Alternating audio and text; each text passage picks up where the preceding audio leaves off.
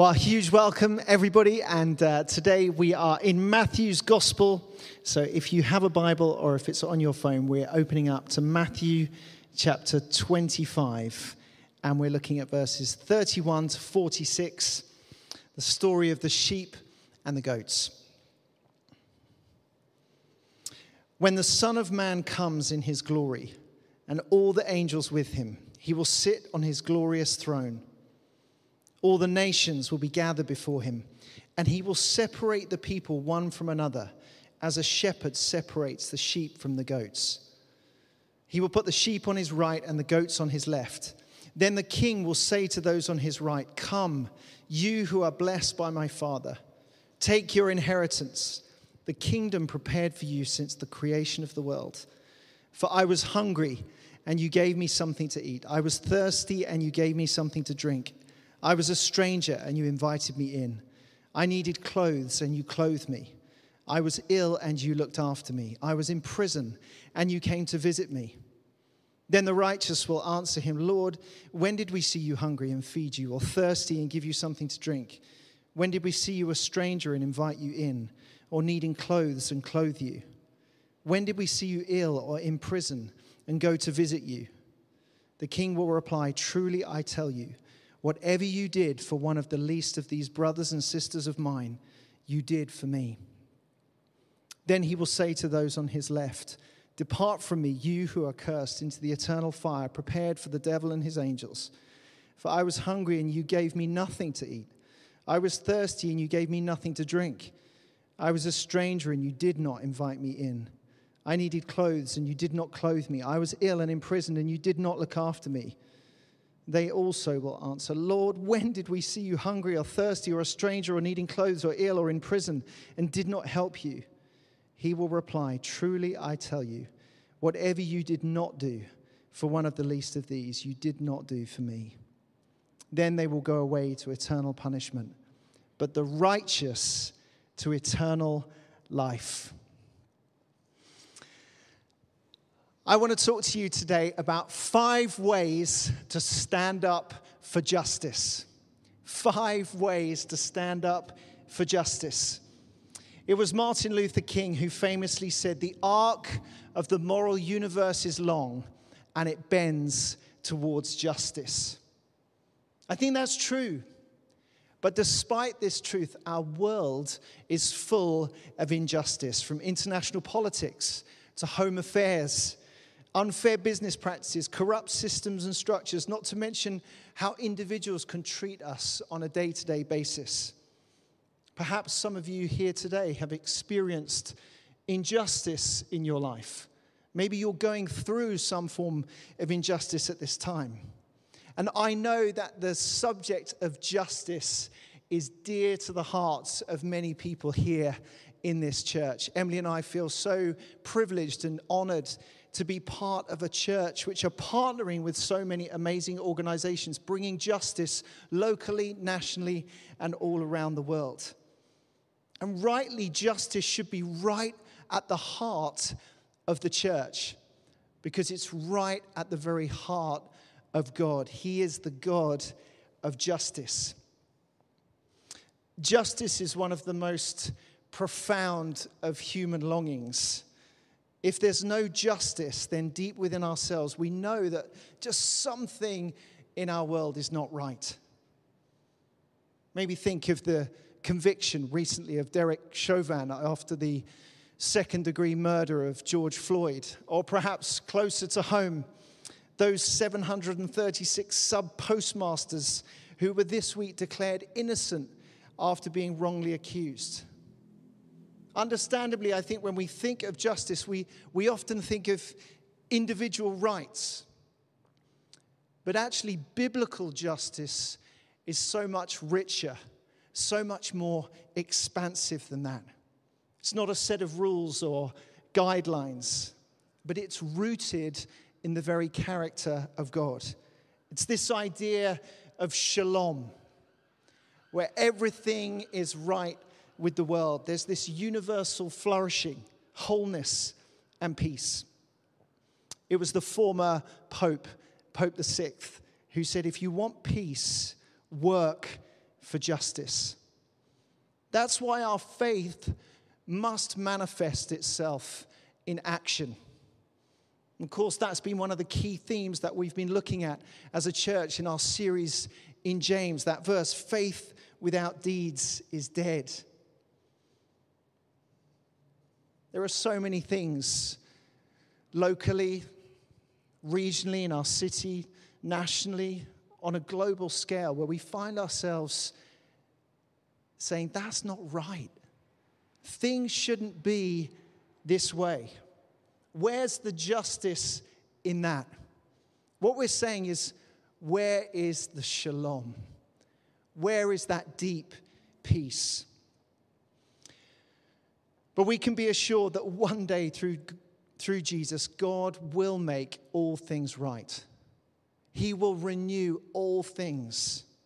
And that's the picture we have here in this passage in Matthew's Gospel. Jesus is telling this parable not just as a story, but it's a vision of the future. He says in verse 31, when the Son of Man comes in his glory and all the angels with him, he will sit on his glorious throne. This, of course, is a picture of judgment and justice being administered. And it's a picture also of God's grace. We're encouraged in the book of Hebrews to approach the throne of grace with boldness and with confidence. God loves justice. And as his people, we also are to love justice. The context of this passage, Jesus is talking particularly to the Pharisees, and he's relating these words particularly to his disciples. When he says the least of these, it's that image of almost the little children, but his followers. But of course, it also has huge implications for us as Christians and how we act in the world. And I believe that this passage shows us 5 ways to stand up for justice. First, we are to share our food with the hungry. Verse 35 says, "For I was hungry, and you gave me something to eat. I was thirsty, and you gave me something to drink."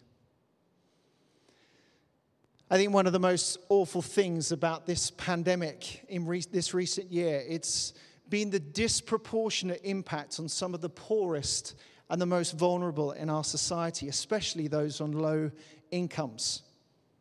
It's been said many times that we're all in the same boat. We're all in the same storm, but we're not all in the same boat. We've seen a famine exposed on our doorsteps. Huge demand, increased demand for food banks around the country. And near the start of the pandemic, I remember hearing this story from one food bank volunteer. He said, "Yesterday I called a 49-year-old man with severe disabilities who hadn't left his home in 5 years. With no family or friends to help him, he relies on weekly Asda food delivery. When the lockdown started, demand for online deliveries meant that he couldn't order food. Once the food in his house was used up, he relied on water and sucking on tea bags. Every time he rang a number for help, he was given the number of someone else to call. In the end, he called the police, and they called us. Due to his very specific dietary requirements, they didn't know if we could help. But of course we can help. As I chatted on the phone and wandered the shelves of our newly set up distribution center at the church, I smiled to myself. Every single item he asked for, no matter how random, we had something in our church. The only thing he didn't mention was fresh milk. I said, "Would you like me to get you 4 pints of milk?" And he began to cry. "I thought I'd been forgotten," he said, "and that I was going to die alone. Yes, I would love some milk." Just this week, I had the privilege of being involved in a leaders' breakfast online. And we heard from the chief executive of the Trussell Trust, which is actually partnering with thousands of food banks all around this country, and not least our own Wandsworth Food Bank, which is led so brilliantly by the St. Mark's staff. But Emma Reevy, she was saying that during this pandemic, they've seen a 47% increase in the use of food banks since the start of the pandemic. Together, we're working to provide emergency food and support, and also to challenge some of the unjust systems and structures that exist and that perpetuate this cycle of poverty in people's lives. And of course, then there's the Love Your Neighbor campaign, this united gathering of churches all across our nation, caring for the most vulnerable in our society through food parcels and debt advice. You can be involved with your skills, your time, your resources. This is one of the ways that we as a church can stand up for justice. The second way is to be inclusive. Those famous words, Jesus says, "I was a stranger and you invited me in." You will have heard the phrase, birds of a feather flock together. And it can often be the most easiest thing to stick with what we know and who we know. But as the church and as the followers of Jesus, we're called to be a community that is so much richer, so much more beautiful, so much more diverse. The church is a family where everyone is welcome. Everyone can find meaning and purpose, friendship and belonging. I heard somebody say, people don't just want to go to a friendly church, they want to go to a church where they can make friends. And as the church here, we want to celebrate our diversity. We want to reflect our city that's over 40% ethnically diverse in our region, with all of its beauty and its creativity. But we also know that sadly this hasn't always been the case. Often the church can feel a lonely place for people. It can feel maybe cliquey, or people feel left out for whatever reason. We've had to face up as the church to even institutional racism in our history. That is not right. That's not how we as the church should be. Just this week, I was conducting an interview for Spear, which basically works with young people, getting them back into employment. And we were interviewing for one of our new Spear coaches, and one of the panel asked this brilliant question. He said, how can we change as a church and be more welcoming to potential Spear trainees, those typically younger, who haven't grown up in the church, from a more working class background, and those from ethnic minorities? That's a great question. What answers come to your mind? You'll be pleased to know that she gave a great answer. It's given us loads of great ideas, and she got the job. But of course, as a church, we need to do more to be inclusive. Not just to be welcoming, not just to be inviting, but actually to create a space where people can belong and be themselves. I was a stranger. Those people on the margins, the alien, the refugee, those who are underrepresented. And those strangers, they're all around us. So many people today are socially isolated. People are looking for belonging and connection. I was interested to read this story this week. I don't know if you saw it. The title was, "My Doctor Prescribed Rambling for Lockdown Anxiety." It says, an Edinburgh widower who was struggling with mental health issues due to the isolation of lockdown has walked 2,000 miles in a year after his doctor prescribed that he join the Ramblers. Jim Snodgrass, 84, from South Queensferry, said he was expecting to receive medication for his anxiety, but instead all he was given was the Ramblers' phone number. Dr. Victor Jack said he recognized that Jim needed social connection, not pills. Jim, whose wife Sheila died 6 years ago, said he broke down during the first COVID lockdown in March 2020. The grandfather of two said, "I was not feeling good as I was bothered with my nerves, so I called a doctor, and that's when I burst into tears in the phone, and I was given the number for the Ramblers."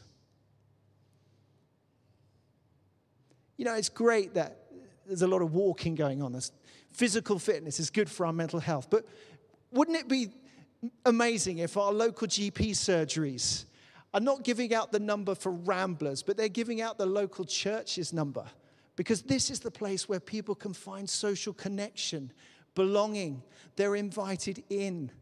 As Emily said earlier, the church is not a club that you join. It's a family where you belong. So that's the second thing. We need to be inclusive. Thirdly, we're to protect the vulnerable. Jesus says, I needed clothes and you clothed me. This isn't just about new threads.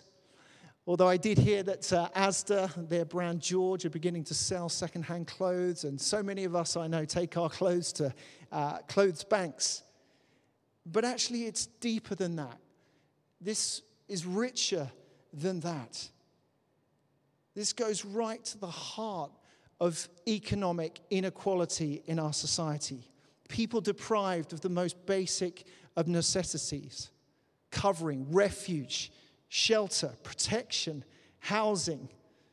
Those who are homeless, yes, but it's so much more than even that. I heard such an inspiring story this week of a family in this church who for several years they've been providing respite foster care for a teenage Down syndrome boy. And over those years they've been welcoming him in and actually providing covering for this single parent family and his son. I just found that so inspiring, so humbling. I thought, wow, that's it. I needed clothes and you clothed me. I needed covering. I needed protection and you protected me. Of course, not everyone's in a position to do that kind of thing, but some of us are. Some of us may be able to step into that kind of responsibility. Fourthly, we're to care for the sick and suffering. Jesus says, I was ill and you looked after me. In one sense, this might not seem like an injustice. It's just merely part of life. People get sick. People go through suffering. Of course, that's been the case typically at this time of uncertainty that we've lived in through these months. Actually, every time you pray for someone, you're seeing the kingdom of God come. His peace, his shalom in people's lives. And of course, we should visit the sick in home and in hospital when it's legal to, when we're allowed to. But also when we think more broadly, it's so often the long-term sick who are victims of some of the unfair systems in our society. Even when we think more broadly, globally, so many preventable diseases, if it wasn't just for the unequal distribution of wealth. I don't know if any of you have heard of a man called Scott Harrison. I'd encourage you to look him up online. Amazing story about a charity called Charity Water. And he was traveling with the Mercy ships in his sort of 20s, and he just saw the deprivation around the globe and what a difference just clean water could make. I was just stunned and shocked to hear that dirty water is responsible for so much death in the world. 785 million people in the world don't have access to clean water. Just think of the impact of that. We are called as the church to stand up for justice. That is not right. Fifthly and finally, we are to fight for freedom. Jesus says, I was in prison and you came to visit me. Of course, many people are rightfully convicted of their crimes.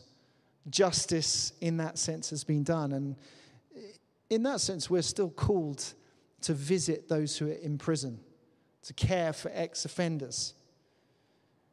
But as you know, many people are imprisoned or enslaved as a result of extreme injustice in our world. More people are enslaved today than at any other time in history. It's estimated to affect more than 40 million people worldwide. 70% of that 40 million are women and girls. 25%, 10 million, are children.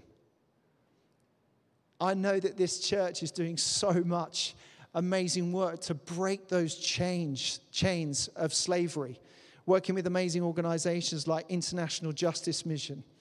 I know Ben's wife, Jen, sort of working on the staff team there, other connections that we have with them and other organizations. And that's physically, but also mentally and emotionally. People imprisoned by addictions, mental health issues, depression, and anxiety. How as the church are we to respond? How are we to take responsibility for breaking those chains? So 5 ways to stand up for justice. But why? Why should we stand up for justice? Why, as Christians, should we be proactive and take responsibility individually and collectively? And what makes us as the church distinctive? We know that Christians don't have the monopoly on good works. There are so many people of all faiths and none doing amazing work in our society. So what's the difference? Well, earlier in Matthew's gospel, in Matthew chapter 5, verse 16, Jesus says, "In the same way, let your light shine before others, so that they may see your good deeds and glorify your Father in heaven." You see, that's the first reason. It's a witness. It's not just for the sake of doing good. It's not just for the sake of philanthropy. But it's so that they might glorify your Father in heaven. These acts of kindness, these acts of justice, it points people to Jesus. This week we went for coffee with some neighbors, and he had a particular passion for the saints. And this elderly gentleman had been reading about the saints, and he reminded us about St. Francis of Assisi, who of course said, "Preach the gospel. If necessary, use words." I think one of the key things that we've learned through this pandemic is that as the church, we shouldn't seek to meet people's spiritual needs without also meeting their physical needs. So it's a witness. The second reason, it's our worship. That famous verse, Jesus says, "Truly I tell you, whatever you did for one of the least of these brothers and sisters of mine, you did it for me." Imagine if Jesus was standing here right now and he said that to each one of us. It's for him. See, our worship and justice are inseparable. We're to serve Jesus by serving others. When we come together online or in person, we worship with our songs.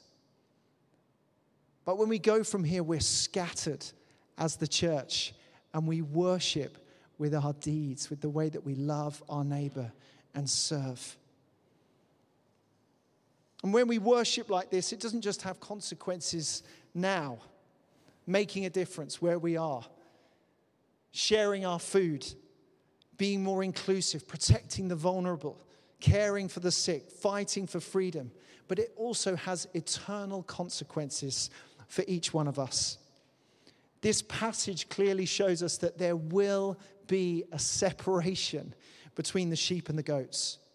Those who choose to follow the good shepherd, the one who looked at the crowd and had compassion on them, the one who taught his followers to love their neighbor, and those who don't, those who choose to live for themselves, to go their own way. But Jesus is saying to those who worship in this way, to those who follow him, it says that they will be blessed and inherit eternal life, the kingdom of God prepared since the creation of the world. And the amazing news is that that's available to each one of us. And he invites us to receive his grace, not because of what we've done or what we've not done. It can be tempting to read this passage and in some way feel convicted or guilty that it's about our works. But we know, don't we? We're not saved by good works, but we are saved for good works.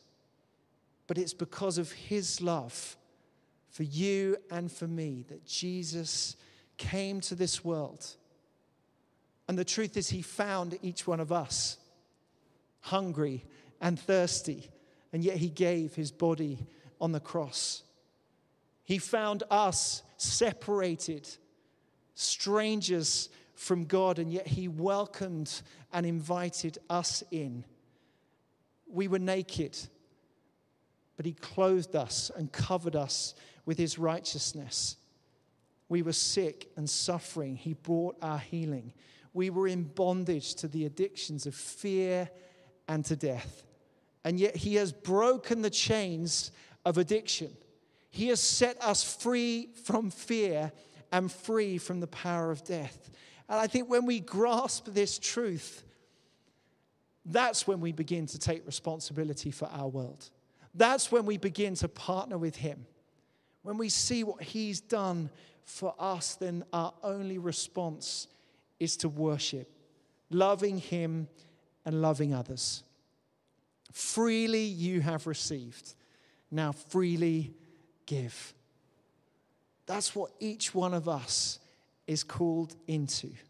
To be the church, to stand up for justice in Jesus' name, until that glorious day when he will return and he will make all things new.